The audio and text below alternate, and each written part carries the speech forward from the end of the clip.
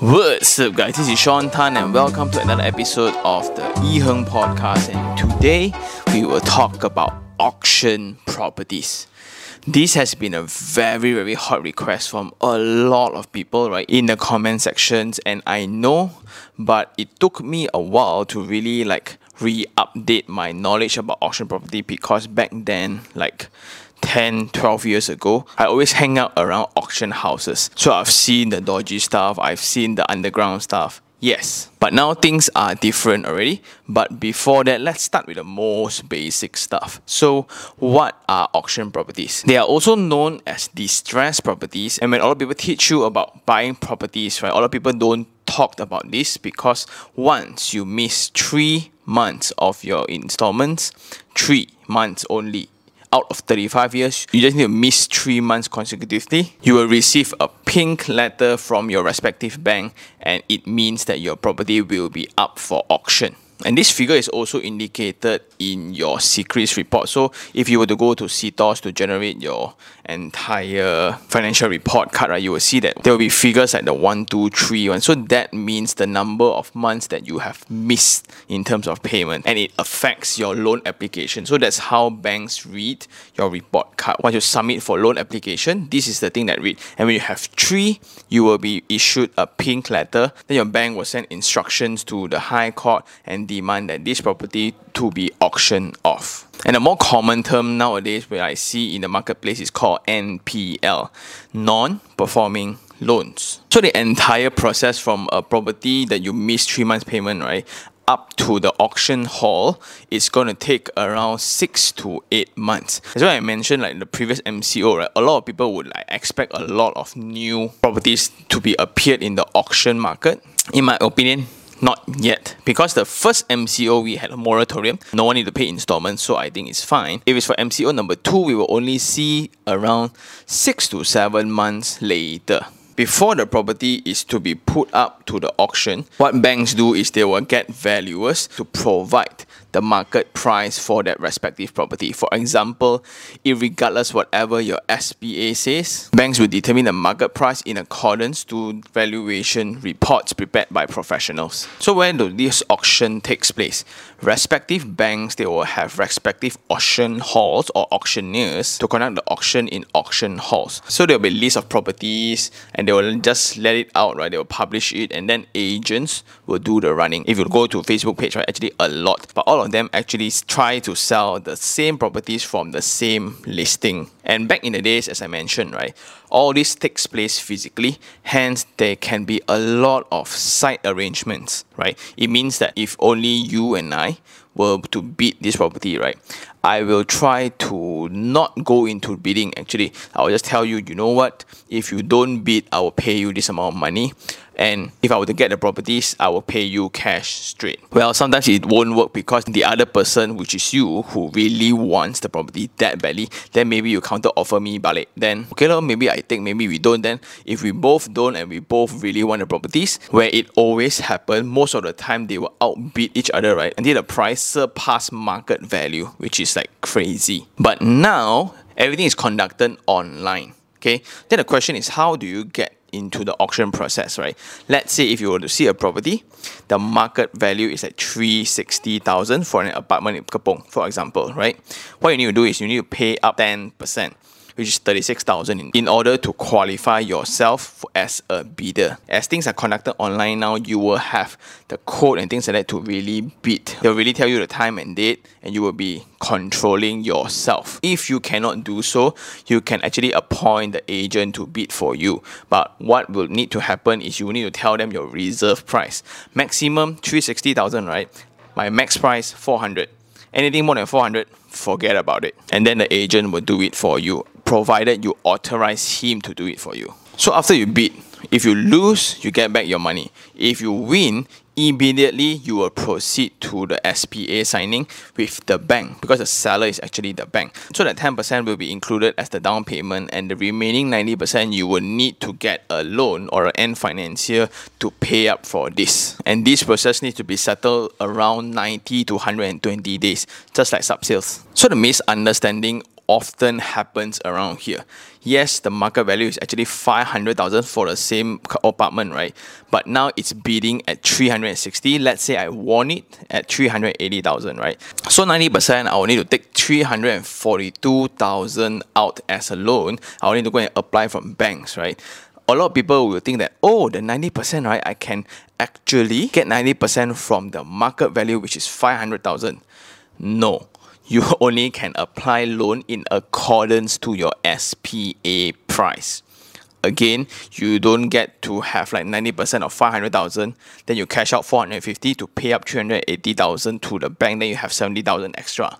It doesn't work that way. This auction process requires a lot of capital, hard, cold cash. Then part of the risk as well is when you couldn't get the financing. Let's say in 90 to 120 days, right? The banks are not loaning you 90%, they only loan you maybe 70% and you need to pay the difference and you don't have enough cash to do so. Then it's quite troublesome. But you can always request for extension and you just slowly try to figure out where to get money lah. Then what are the common questions around auction properties, right? Number one, are you able to visit the property? The answer is yes, provided you know the right agent. So hereby, whatever notes that I've just made, right, I've updated myself by consulting this guy called Jeff on Facebook. He's an agent that focuses a lot on auction properties. Really nice dude, very friendly dude. So do check out his Facebook page. I'll put his link in the description below. Go check it out. And if you really want to go and bid, right, just say hi, this is from Sean's channel, and he will know what to do. So agents like Jeff, he is able to like bring you to site visit. And what do we want to see in that site visit, right? Number one, the maintenance fees. Are there any outstanding maintenance fees? Because most of the time when the property is distressed, right, it may be left empty maybe 8 to 9 months, and the 9 months of maintenance fees, let's say per month 500 is like 4,500. Some can be empty for 2 to 3 years, and we have seen maintenance fees is around 160,000. And because of that, you will need to take note on the form, right, on the offer of sale, right, some document like that, I forgot what is it called. There'll be a clause describing whether the bank is going to pay up for the maintenance or not. Some they cover half, some they cover full. It means that when you buy, the bank will settle all the maintenance fees. So that's something to take note. The other thing is when you go to site visit, is the unit occupied? So it can be tenant, it can be owner. I personally prefer it to be empty because I rather deal with things rather than humans. It can get really troublesome when emotion starts kicking in. It's because of you, the entire family loses their house and things like that. It can get pretty drama. But in accordance to Jeff, so this is the difference between good agent and bad agent. He will then find out, is he a tenant or is he the owner? And what we also worry is that maybe the owner has hatred for you as a buyer because you made him lose his house, apparently, right? He will try to somewhat sabotage and damage the house that you just bought. So all these kind of soft skills and discussion and things like that, again, unless you're very experienced yourself, an experienced agent will be very, very helpful. Another risk to be noted would be as is, where is, basis. So this is a very common term that real estate people use, right? It means that you will buy the unit as per its ready condition now. Let's say it's renovated, then it's renovated. If it's not renovated, then it's not renovated. If it's damaged, then you will just need to live with it. There's no way you can actually go into the unit and see unless you're lucky that the tenant lets you see. If not, you can only judge from afar. Especially for those mansions that is being auctioned, right? You can only somewhat guess the internal condition of the house. So that's the risk of auction properties lah. But the main thing is why a lot of people are pretty crazy on auction properties. None other than the price. So the price is the most genuine price. So I always say that rental is one of the most genuine indicator of the market. The next would be auction property price. Whatever new property price that we are buying right now, right? Those includes all the promotion, including all the free SPA, free MOT, free this, free that, free everything, right? Hence that SPA price is often inflated.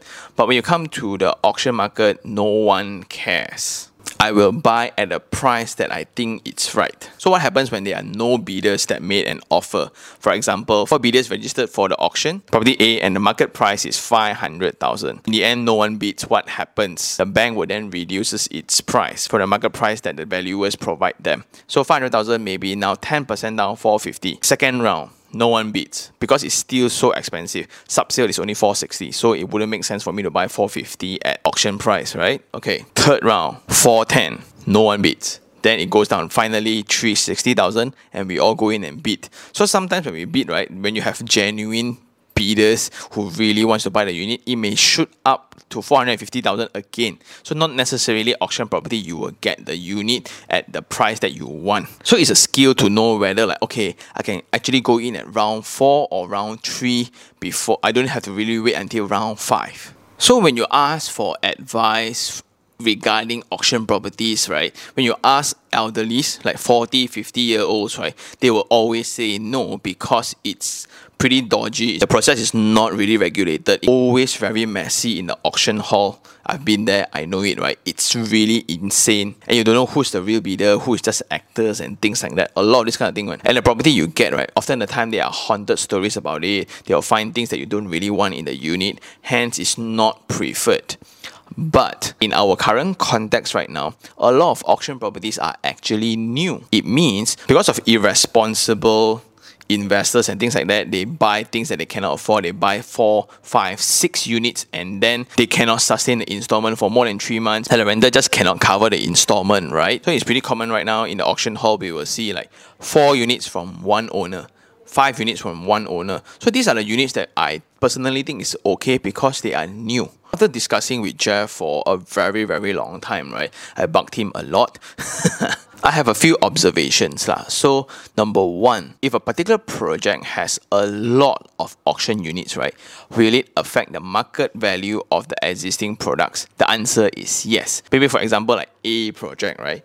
A project in Dutamas just hand over, and within 3 to 4 months, right, there are a lot of auction units being pushed out already. But they are still developer units, they are sub-sale units, they are auction units. Guess which one will be the cheapest? Of course, the one where the price is actually set by the market. So when you often have these kind of units being cleared off, whatever units that you hold or the developer holds will be pretty hard to sell unless there's special promotion given by the developer. So as an owner, as an early investor that bought into the project, right, what can I do? I can't really do a lot of things. And that is the risk of buying an investment-oriented property.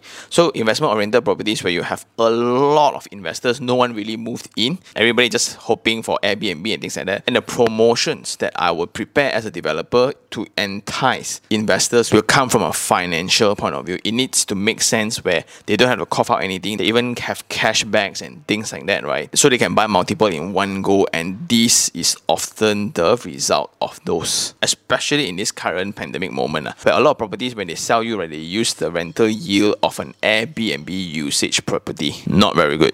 Second observation I have is that as a first-time buyer, is it advisable to go into auction properties? To me now, it's pretty transparent already.